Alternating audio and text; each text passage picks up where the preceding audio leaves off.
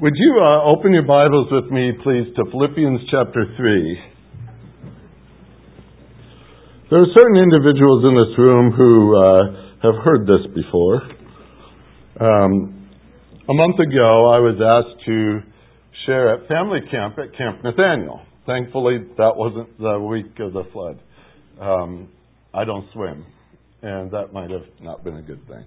But anyway, I had the privilege of sharing with them for 7 different sessions, or sermons, if you will, all around Philippians chapter 3. And the passage has been an enormous blessing to me personally, and to some who heard it, they commented that way too. There is a heartbeat in chapter 3 that I hope we all can match. As we read what Paul has said here, and typically I don't just drag one sermon from one place to another place and just use it like that, but we worked on this. I spent some time on this.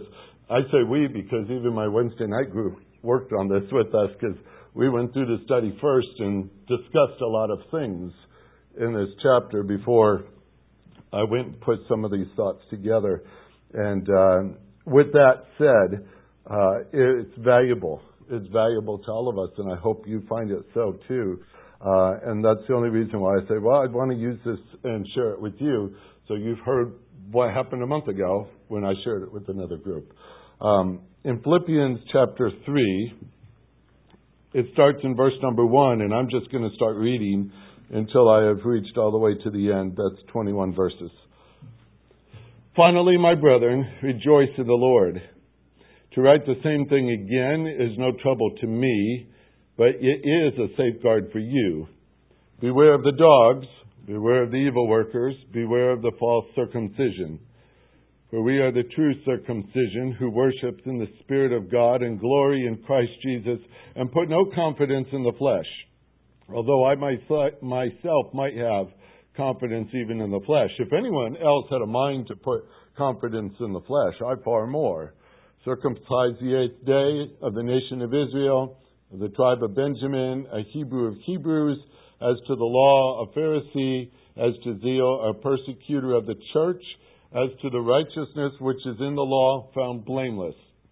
Whatever things were gained to me, these things I have counted as loss for the sake of Christ.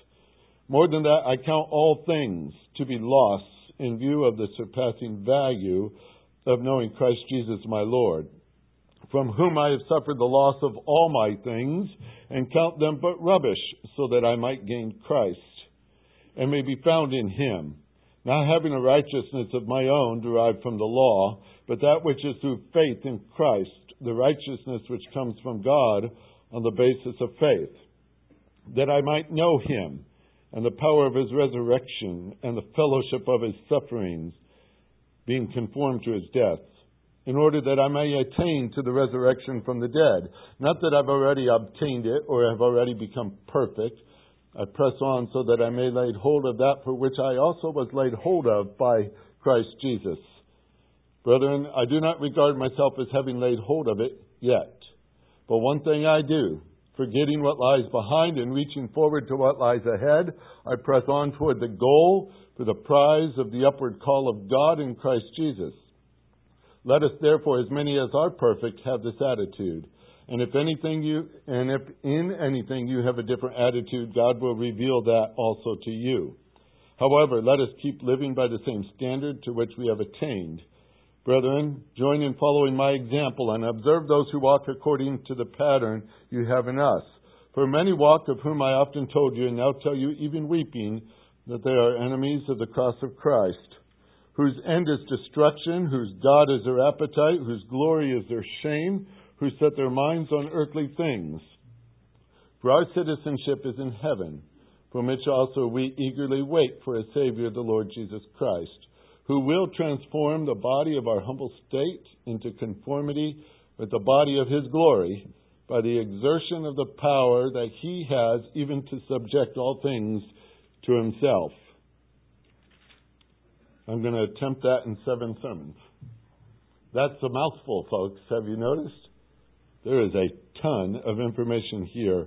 that we are called to. And we're going to spend some time in this. Heavenly Father, help us, we pray, as we submit to your word. It's going to change our lives. It always does, but that's your business, and that's what you do, is change lives. And so we sit before you and ask that you might do that work in our hearts right now as we open up this text, as we glean from it a little today and in the days to come. I pray, Lord, that you might draw us ever closer to you. And thank you for the process you take us through to do that. In Jesus' name, amen. Okay. About a month or so ago, I received a telephone call, and I might have said this, I don't remember, but an individual had called wanting to find out more about our fellowship, our church. And I felt like I was being ordained by the question he kept asking me. They were really good questions, solid, wonderful questions. And one side of me kept saying, wow, this guy is really sharp. The other side saying, this guy's a fraud. He's trying to get into something. I don't know what it is. But I didn't know what to do, but I kept talking to him. And one of the last questions he raised as he was asking questions about doctrinal things and all that, he says, if I were in your church for 25 years, what would I be like at the end of 25 years? I thought, wow, that's a pretty good question. I don't know if many of us think that way. What would I be like? Am I different 25 years out for having spent time here in this fellowship? What would that be? I answered him in 2 words. Like Christ. That's what I hope we would be in 25 years if we spent time fellowshipping like this. More like Christ. More like Christ. After all, isn't that what we're supposed to be? More like Christ. Those 2 words I'm going to explore with you. To encourage you, maybe inspire you. 2 words that I'm going to keep bringing to your attention, your understanding. Hopefully it goes from here and implants deep in the heart. More Christ. More Christ. There are a lot of phrases given to simplify the message of the book of Philippians. If you carry a Schofield Study Bible, and some of you do, you'll find on the front page of the chapters, it says the theme is Christian experience. If you read many commentaries, you'll find many of them leaning toward joy, because it says often in here, rejoice in the Lord, rejoice in the Lord. It is clear to me from the context, and I know you've read Philippians before. I would encourage you to read it again this week. I would also encourage you to stay in chapter 3 for many weeks. Just read it. Okay? Just read it. But if you've read it before and you know somewhat of the context of this book, Paul was in jail at the time of writing this book. It's interesting that even the first time Paul went into Philippi, he ended up in jail. And I don't think it's because he liked orange. It just seemed that every time Paul was near or ministering to the Philippian church, he was incarcerated because of his faith. And as Paul is writing from that, and you read this letter and you find such a wonderful thing he says to the Philippians, what he expresses here is so important. He is going to say, I'm going to put it this way, what really counts. What Paul had before him was the possibilities of execution. That was going on, by the way, in Rome where he was. He was in prison in Caesarea for 2 years at the close of the book of Acts. If you read through that, you'll see that. He appealed to Caesar in his trial, and the last part of the book of Acts is his ship journey on his way up to Rome. And there he would stay for the next 2 years, waiting trial. While he's there, he writes several letters. He writes one to the Colossian church. He writes one to the Ephesian church. He writes one to a man named Philemon who was in the Colossian church. In all of those, he states he anticipates being released, but there was a Caesar named Nero on the throne. And who knows what that might come to, and there's no telling what he might do. Paul is there, if you read the earlier part of the Philippian book, with the hopes I'm going to be released. He even told Philemon in his book, get the house ready, I'm coming. But at the same time, he kept realizing the Lord might have a different plan, and this might be the end of the road.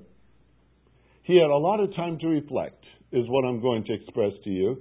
With life in a balance like that, and not being able to think through every single detail of his ministry, he had to keep sending his men out to go and find out what's going on in Thessalonica, what's going on in Corinth, and these letters and these people are coming back and forth.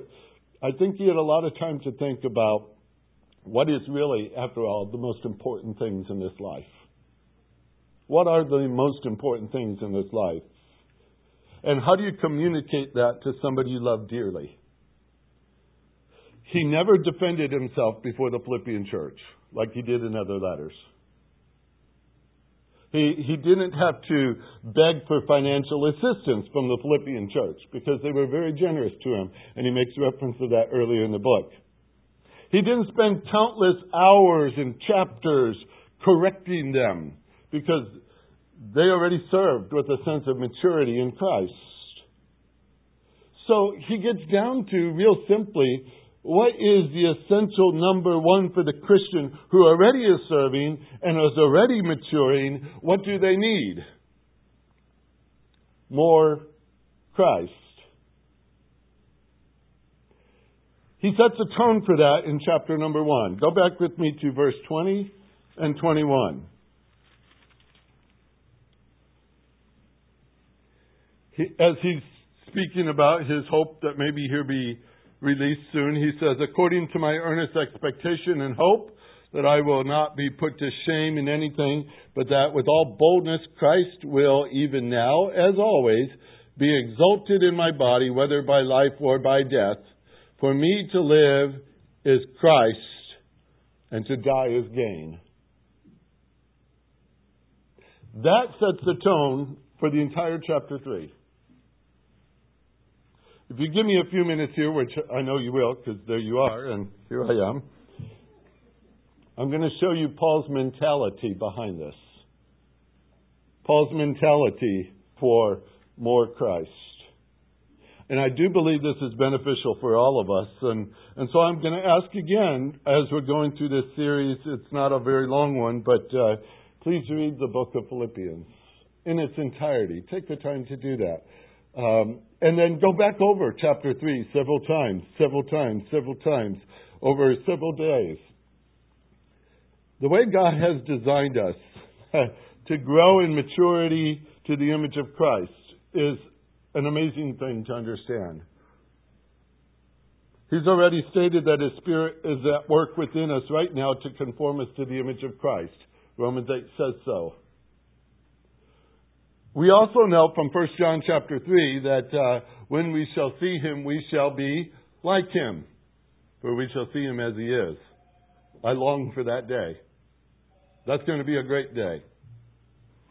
Therefore, if that's what God has in store for us, that we're to be like Christ, we're to grow in His image, and someday we'll be like Him, shouldn't we have the desire for it now? Shouldn't we be wanting to grow now in our understanding and in our conformity to Christ? Shouldn't that be our heart's beat right now? We're all in a process, and I know that. And it's just safe to conclude this. No matter where you are along the way, if you're along the lines of those who are more mature or those who seem to have more to do to get up to that level. I think that was a nice way to say it.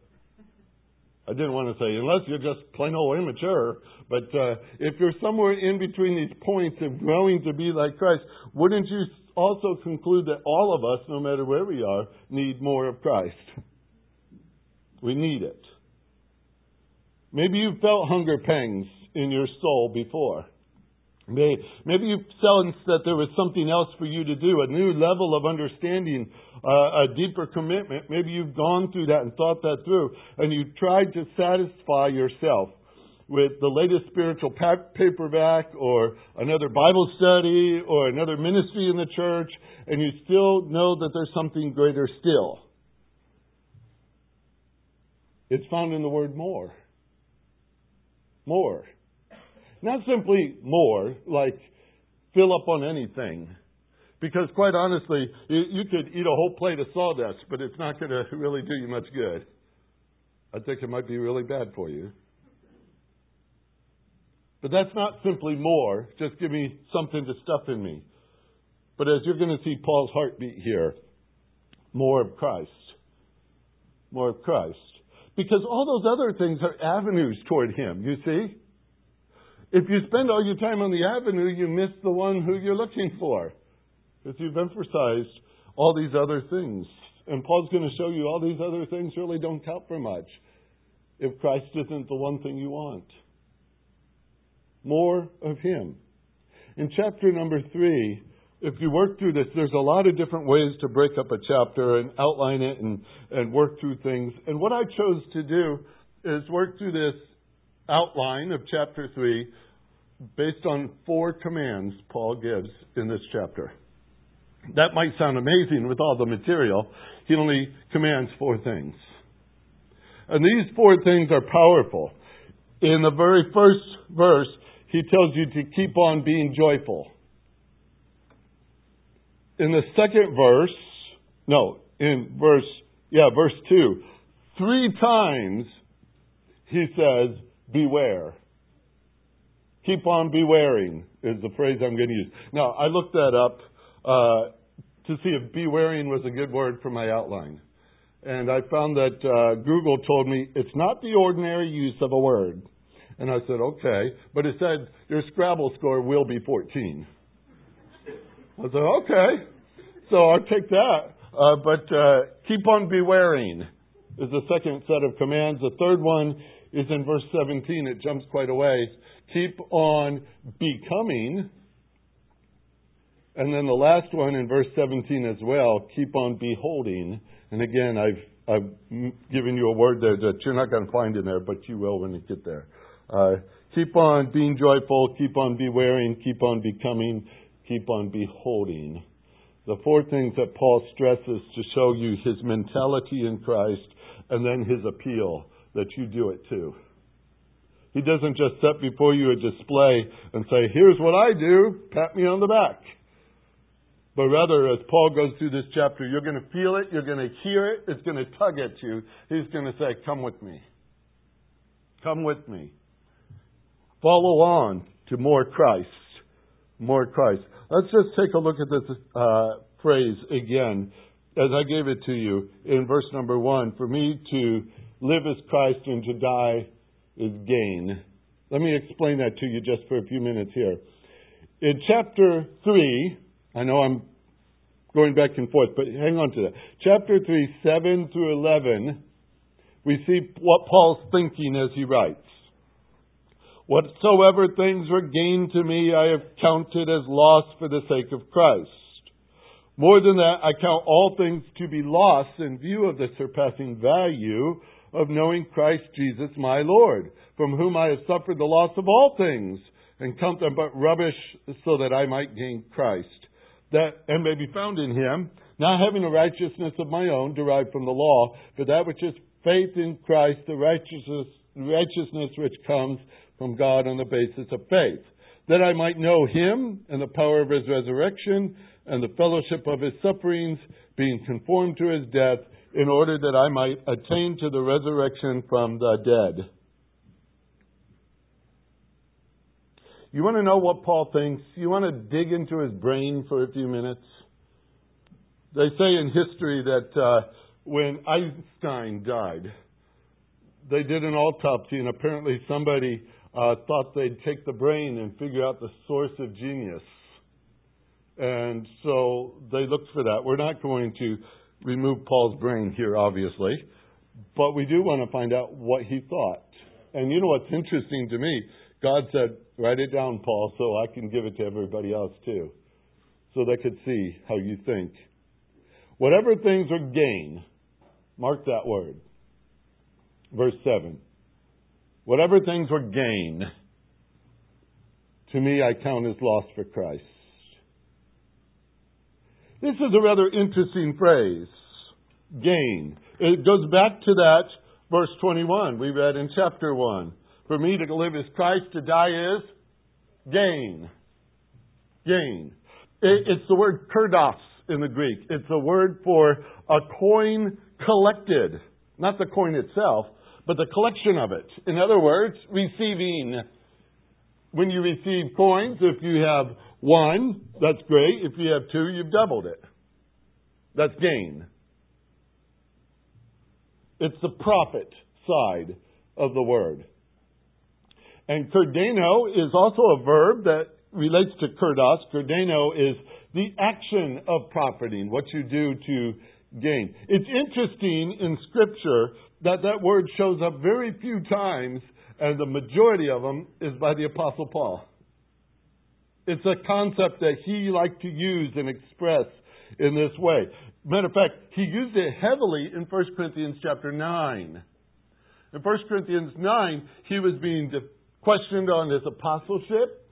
He was being accused of all kinds of different things. He was accused of going into the ministry for monetary gain. And so he starts to write to them in 1 Corinthians 9. You can follow along. I'm going to read to you about 6 verses here. 1 Corinthians 9, 1 through 6. He says, Am I not an apostle? Am I not free? Have I not seen Jesus Christ our Lord? Are not you my work in the Lord? If I be not an apostle to others, I am doubtless one to you, for the seal of my apostleship is you in the Lord. Remember, he's talking to Corinthians here. My answer to them that examine me is this. Do we have the power to eat and the power to drink? Do we not have the power to lead about a sister, a wife, as well as other apostles, as the brethren of our Lord does, and as Peter does? Or is only I and Barnabas the ones that don't have the power to do this? Or we don't have the power to stop working? He smooths it out a little bit in this way in verse number 6. He says, Is it only Barnabas and I who have no right to refrain from working for a living? Now, you know Paul was a tent maker, right? We get the word tent maker from what he built. Guess what he made? Tents. All right, it's real simple. But Paul was a tent maker, and he made tents in order to supplement his ministry. That's good. He also used that for ministry because he encountered Priscilla and Aquila in that process of tent making. But did he do that because he was forced to do that?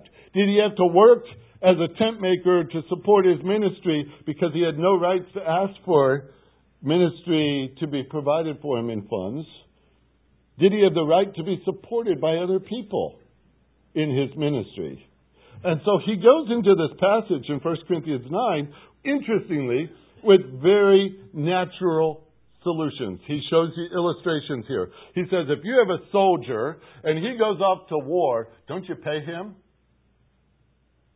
How many of you would like to go into battle without being paid? Nobody? I'm not surprised. He says, if you own a vineyard, are you allowed to eat of your own fruit? If you're a shepherd, are you allowed to milk those animals and enjoy the milk yourself? I don't know if they like it, but he asks these questions. Who goes into warfare at any time at his own charges? Who plants a vineyard and doesn't eat of the fruit? Who feeds a flock and doesn't eat of the milk of the flock? He goes on to this sense. When the law of Moses came out, it said there were rights to income from work. Oxen eating the corn while they tread. Plowmen waiting for the harvest. The thresher taking home the wheat. He does that in verse 8, 9, and 10, and he asks those simple questions. Don't they have the right to it? And then he comes to his conclusion. He says, if we have sown to you spiritual things, is it a great thing if we reap from you carnal things? Finances. Now, I'm not trying to argue in any way this argument for ministry income and stuff. That's not my point today. But Paul's using a term all the way through there, and it's the word gain. Gain, gain, gain, gain, gain. He argues all the way through this text that he has a perfect right to expect an income from ministry. However, get into his mind for a minute. All that said and stated, Paul said in verse 15 through 17 to the Corinthians, I made up my mind that I will not profit in any monetary way from my ministry to you. He said, I would even die than reverse this thinking because I have a different reward. I have a different gain. What is my reward, he says in verse 18. This is simple. When I preach the gospel, I make the gospel of Christ without charge. I do not abuse my power in the gospel, for though I may be free of all men, yet I've made myself servant of all, that I might gain the more. And unto the Jews I became a Jew, so that I might gain the Jews. And to those under the law, I came under the law, so that I might gain them under the law. And if I went to those outside the law, as if I was outside the law, but I'm still on a law to God, I'm under law to Christ, but I want to gain them that are without law. To the weak I want to become weak, that I might gain the weak. I have made all things to all men, that I might by all means save some. What was his reward? What was he profiting in this? But that lives are changed forever. You see? That's worth a whole lot more to him than anything else. He says, this is what I want to do. I want to gain this thing. I want to gain this thing in my ministry, that people come to know Christ, that they come to faith in Christ. Is that your gain? That was Paul's. That was Paul's. Edwards, in his commentary, said this. He refused payment in money that he might make the greater gain in souls. So here's his profit, his reward, his pay, his profit, however you want to call it. It was found in those who came to know Christ. That was his coin. That was his coin in ministry. That's why he did what he did. Now, I told you, Paul employed this word more than anybody else, and the next time he picks it up is in Philippians. Chapter 1, 21, and chapter 3, verse 7. That's where it comes back. For me to live is Christ, and to die is gain. This Greek text is very interesting. For me to keep on living, it literally says, for me to keep on living, Christ. Christ. I'd love to hear what you'd put after that phrase, for me to keep on living. Paul said, Christ. And then he says, and for me to die is, he said gain. Yes, gain. What is gain?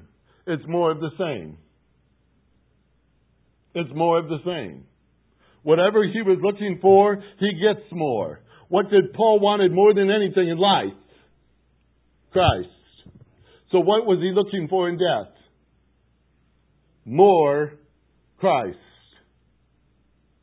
That was his gain. He wanted nothing else but more Christ. Now, if you want to know his mentality in this, this is how he lived. This is what he's saying in chapter 3. These things used to be my gain, he said. They used to be my coin. They were my reward. They were my pay. They were my profit. But I turn them all aside and count them as loss because I want Christ.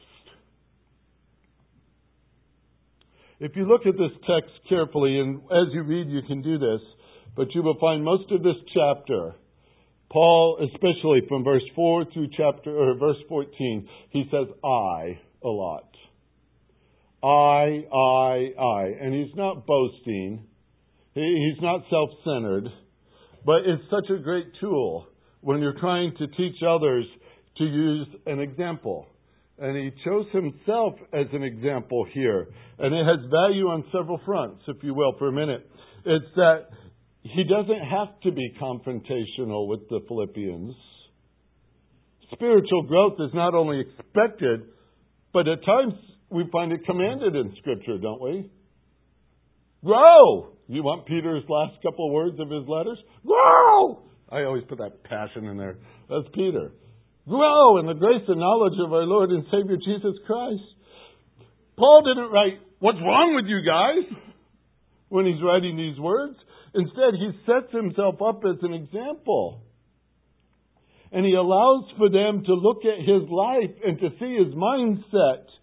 And then after they see the full picture of who Paul is, that portrait of Paul and his willingness to live for Christ and to die for more Christ, he says, later in the chapter, us, and our, and we.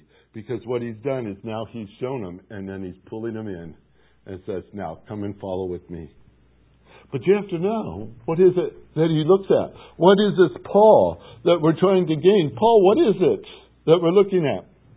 Picture chapter 3, and I know you've heard this somewhat before, but picture chapter 3 like a ledger. Like a ledger, an accounting way of visibly showing profit or loss. On one side of the ledger are all the things that are accounted as profits to the account. On the other side of the ledger are all those things that are counted as losses to the account. When you get into the reality of what Paul is saying here, is that he took everything on this side of the ledger that he had lived for and worked for and struggled for, and he grabs them all and he slides them over to this side as losses. Every one of them is a loss. Because he wanted only one thing on this side of the ledger. That was Jesus Christ. That's the only thing he sought. The only thing he wanted, the only goal he had was Christ. Nothing else was a profit to him anymore. Nothing else was sought for by him anymore. I want to ask this because this is where people say, yeah, well, that's Paul. Of course. He's got to read this book and God's with him. You know, all the apostle thing and all this stuff. That's Paul. Is it possible that we can be just as singular in our desire? You can answer that question. I'm going to guess it's not always been that way. Sometimes we put a lot of things in the gain column for us. A lot of things we live for. A lot of things we strive for. What has your heart? What is your heartbeat? Jesus made these comments once. He said, the kingdom of heaven is like a merchant man seeking goodly pearls. And he went out and found one pearl of great price. He sold all that he had and went and bought it. Inventory is easy when you have one thing in that column. Christ. He says in verse 7, whatever things were gain for me, I have counted loss for Christ. This is a fun thing in the Greek tense, perfect tense. That means permanent. He's not going to change his mind. He has counted them for loss. They're gone. They're done forever. He's never going to consider them anything else but a loss. And then he says in verse 8, if that's not enough, and I count them all things as loss. I keep on thinking that way. It's present tense now. I will not stop. I will not stop. You ask me tomorrow, it's still the same. You ask me a month from now, it's still the same. A year from now, it's still the same. I count all things but loss for the excellency of knowing Christ Jesus my Lord. Do you know Him? Do you want to know Him? Do you want to know Him more? Boy, that hits right here, doesn't it? This is the passage we're looking at here. He says everything else is a loss. Now, let me explain the loss for a minute. That's not a zero. Most people say, well, zeros, that's your loss. They're not there. Actually, he considers them detriments. The Greek word for this is detriments. They are things that cause damage. They are things that are violent to the ledger. He calls them dung later on, if you're following the King James Version. Rubbish, garbage. They are worse than nothing, folks. They are something that smells bad and has to be thrown out. In this context, he tells us, that's what I had in verse 4. I had confidence in the flesh. More than anybody else. I would set myself above anybody. I had confidence in the flesh. I was circumcised the 8th day. I persecuted the church. He goes on and on and on of these things. He says that the law is blameless. You may say, well, Paul, if I looked at verse 4, verse 5, and verse 6, I would say, there's nothing really bad in essence in what you're saying. Those aren't bad things. Paul used them in such a way. He said, I used all these things to provoke my confidence in the flesh. I wanted you to see Paul is the reason I did them. I wanted greater gain from that by your attention. In other words, that whole side of the ledger was a picture of Paul. That was what you would see. His own portrait right there.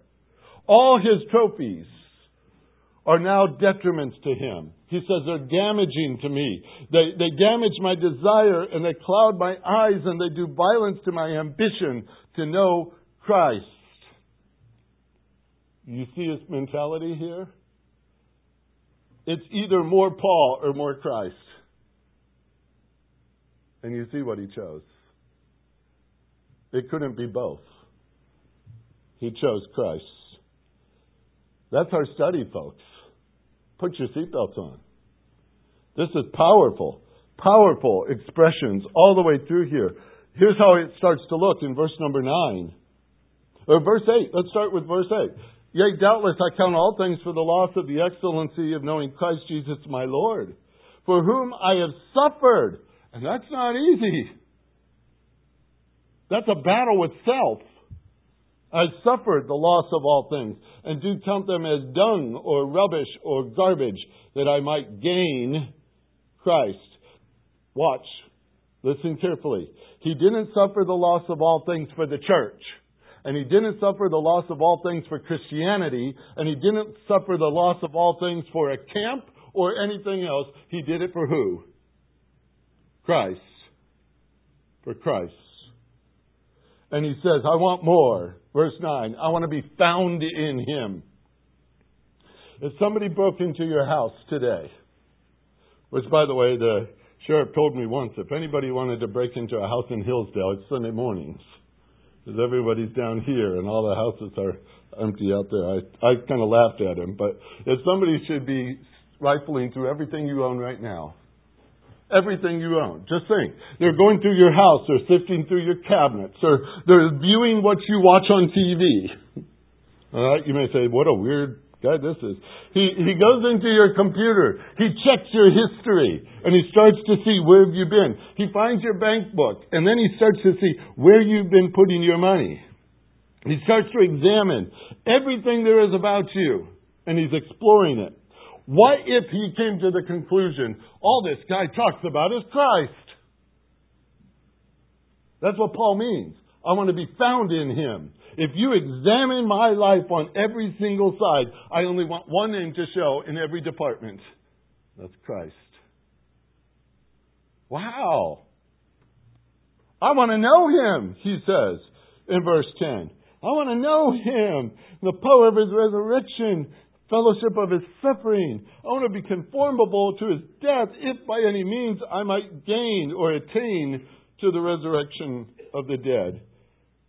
That little phrase there is, I want to come to ripeness. I want to come to the ripeness. This is the actual fruit that's matured. I want it to be all about Christ. That's his one gain. That's his mentality. That's the one thing he wants you to find out about him. He's in Christ. That's our study. More Christ. To know him. To know him. To know him. Do you have that passion? If somebody sifted through your life right now, what would come after the word more? Because you have something there right now. What comes after the word more? what follows more to you? I hope by the time we're done here, Christ is the first thing you think. Heavenly Father, help us with this. It's a high calling, but you're not hesitant to give it to us. You do challenge us down to the very root of our soul. You shake us. You make us uncomfortable with these things. But you're not afraid to have it written in black and white for us to see, for us to learn, for us to talk about, for us to live by, for us to desire to. You never meant for the Christian life to be followed by one person and everyone else sit back and watch. But your appeal all the way through Scripture is for us to step in those shoes and follow along, follow along, follow along. And Lord, today, this is a day we can start if we haven't before. It's a good day to start fresh. It's a good day to say, I want more Christ. It may not be to the fullest measure that we're going to be, but at least it's a start to say, I want more Christ. I want more of you. And I pray, Lord, that each heart in this room will have that passion, that heartbeat today, that desire above everything else, more Christ. Help us with this, we pray, in Jesus' name. Amen.